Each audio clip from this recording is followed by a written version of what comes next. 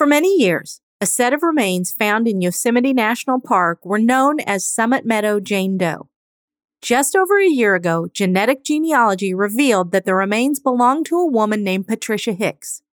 Just 27 years old when the last credible sighting of her is recorded, Patricia had moved to Merced, California after her marriage ended. Like a lot of us, she just wanted a fresh start. But that wasn't what she got. I'm really glad that you've joined me for this episode of The Unlovely Truth. I'm your host, private investigator Lori Morrison. Let's tackle another story from the world of true crime here in Season 4, Episode 10, and we'll see what spiritual and safety tips we can find. I believe that every Christian's calling is to be what I call a different kind of PI, a person of impact. So stick around because I'm going to give you a practical step to do just that.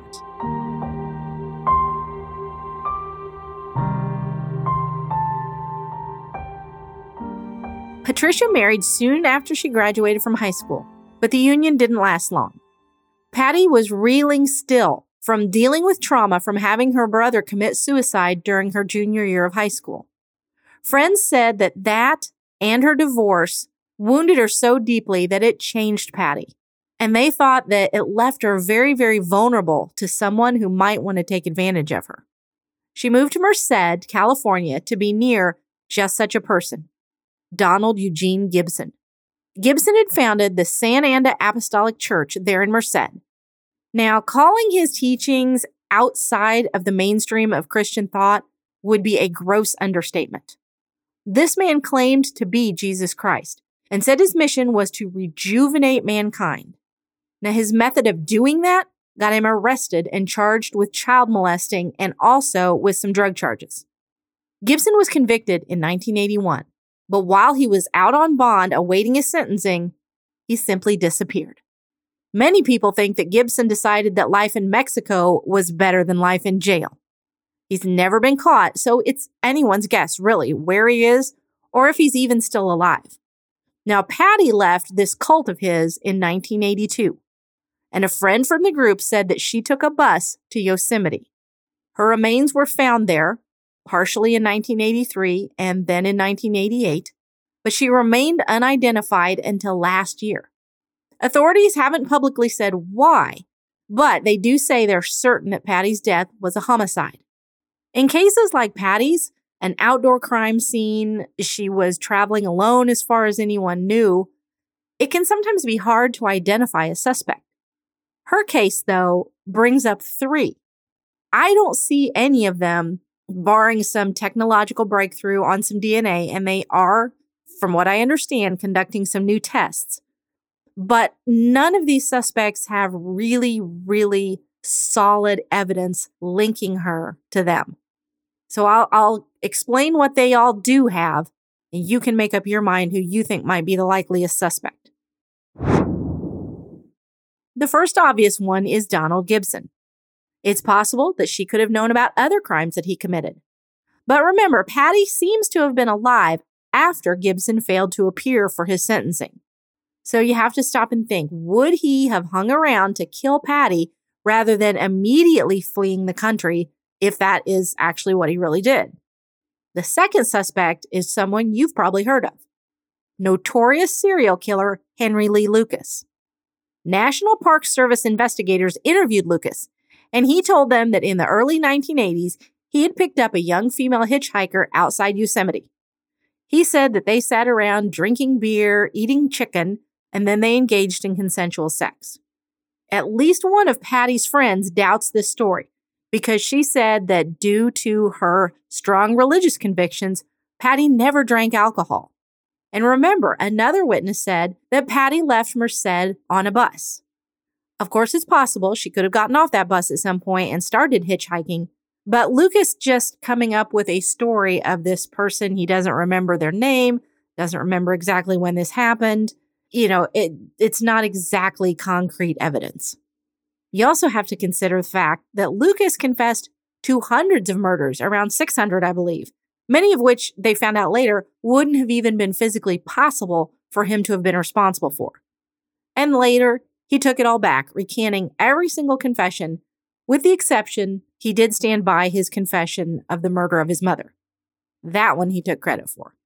Another famous serial killer had loose ties to Donald Gibson and Yosemite and Merced. Cary Stayner. If you remember him, he killed 4 women in or near Yosemite. And it's interesting to note that he attended Gibson's molestation trial. The Stayner family and the Gibson family had apparently been friends. And Cary Stayner and Patty Hicks were living in Merced at the same time. So once again, we've got this very intriguing little web of connections, but no actual proof. So we have to stop and think. It's possible that none of these men actually killed Patty Hicks. Authorities need more information. So if you know anything at all about Patty Hicks' disappearance or her death, please contact the National Park Service Investigative Services Branch at 202-379-4761. You can also just send them an email to nps_isb@nps.gov. And I will have all that contact information in the show notes so you can check that out if you have something that you need to tell authorities. I'd like to ask for some feedback from you. And if you're able to give me some, it would really be a great way for you to be a different kind of PI, a person of impact. You might remember that I released a book back in November that's available on Amazon, and it's called How to Kick Fear to the Curb: Private Investigator Approved Personal Safety Tips with Biblical Evidence to Fear Not. It teaches those practical safety tips in all aspects of life, whether it's at work, at home, in relationships, out shopping, online. Just tried to cover tips in every area of life. And I also talk about Bible verses that show how God doesn't want us to live in a spirit of fear. So I really think that education and preparation are key. And that's why I'm finishing up a companion book called In God We Trust, Everybody Else Gets a Background Check. And here's where I need your thoughts. I'm considering developing an event or possibly a training system that would help us all recognize the need for building trust between our churches and our communities. That is a great way that we can serve people better. Those people that have been hurt maybe don't trust the church. And when we build those bridges, when we make those connections and establish relationships, that's going to give us opportunities to share the gospel. So please let me know if that's something you'd find interesting and what you'd want to see shared in some type of program like that. You can message me on social media or email me. I've put links in the show notes. I hope you'll take just a few moments to be that different kind of PI, that person of impact, when you share your thoughts with me. This week, I want us to take a look at Matthew chapter 7, verses 15 through 20, and that is from Jesus' famous Sermon on the Mount. Just like he always does, Jesus gives us these incredibly practical bits of wisdom to help us navigate in this broken world that we live in. So let's read the passage, and then I'm going to break it down into 3 easy-to-apply practices that are going to help us know who to trust and who just might be a wolf in sheep's clothing. Watch out for false prophets. They come to you in sheep's clothing, but inwardly they are ferocious wolves. By their fruit you will recognize them. Do people pick grapes from thorn bushes or figs from thistles? Likewise, every good tree bears good fruit, but a bad tree bears bad fruit. A good tree cannot bear bad fruit, and a bad tree cannot bear good fruit. Every tree that does not bear good fruit is cut down and thrown into the fire. Thus, by their fruit, you will recognize them. When I read that passage, to me, 3 things just jump out that can help us learn who we can put our trust in and who maybe we should be a little more reserved around. First, we need to shift our mindset to trusting after we have taken time to practice some discernment. If you're going to separate the sheep from the wolves in sheep's clothing, you have to examine them closely. We need to make determinations about people based on facts that we discover through our own investigation. Don't rely completely on what you've been told about a person, especially the stuff that person themselves tells you. Put your trust in what you can see for yourself. Second, make sure that people you're interacting with pass the smell test before you trust them.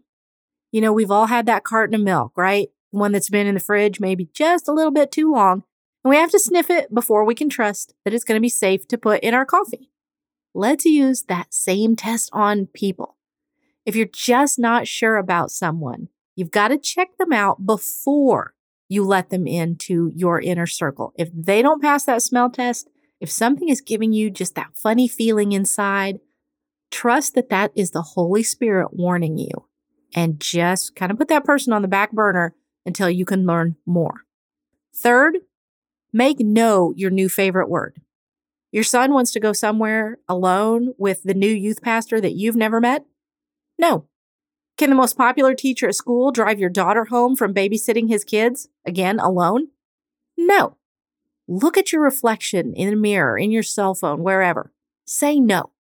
See how strong you look when that word just rolls off your tongue? You can do this.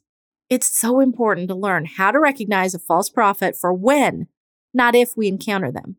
It says in Matthew 24:24, "For false Christs and false prophets will arise and perform great signs and wonders, so as to lead astray, if possible, even the elect." I certainly don't want that to happen to me or to you. So I hope you'll practice these 3 steps and learn how to trust appropriately. If you liked this episode, be sure to check out some earlier ones. I've just had the wonderful good fortune, the blessing of meeting so many wonderful people who have been willing to come on and share their experiences to help all of us be safer. And you can help someone else begin their journey as a different kind of PI, a person of impact, if you'll share this episode, and if you'll go to Apple Podcasts and subscribe to The Unlovely Truth, and if you'd be so kind as to give me a 5-star rating and a nice review, that's how more people are going to find out about this intersection of faith and true crime that we talk about every week. The Unlovely Truth is written and produced by me, Lori Morrison. Music is by Neocortex, and the artwork is by Shelby Highland. See you all next time.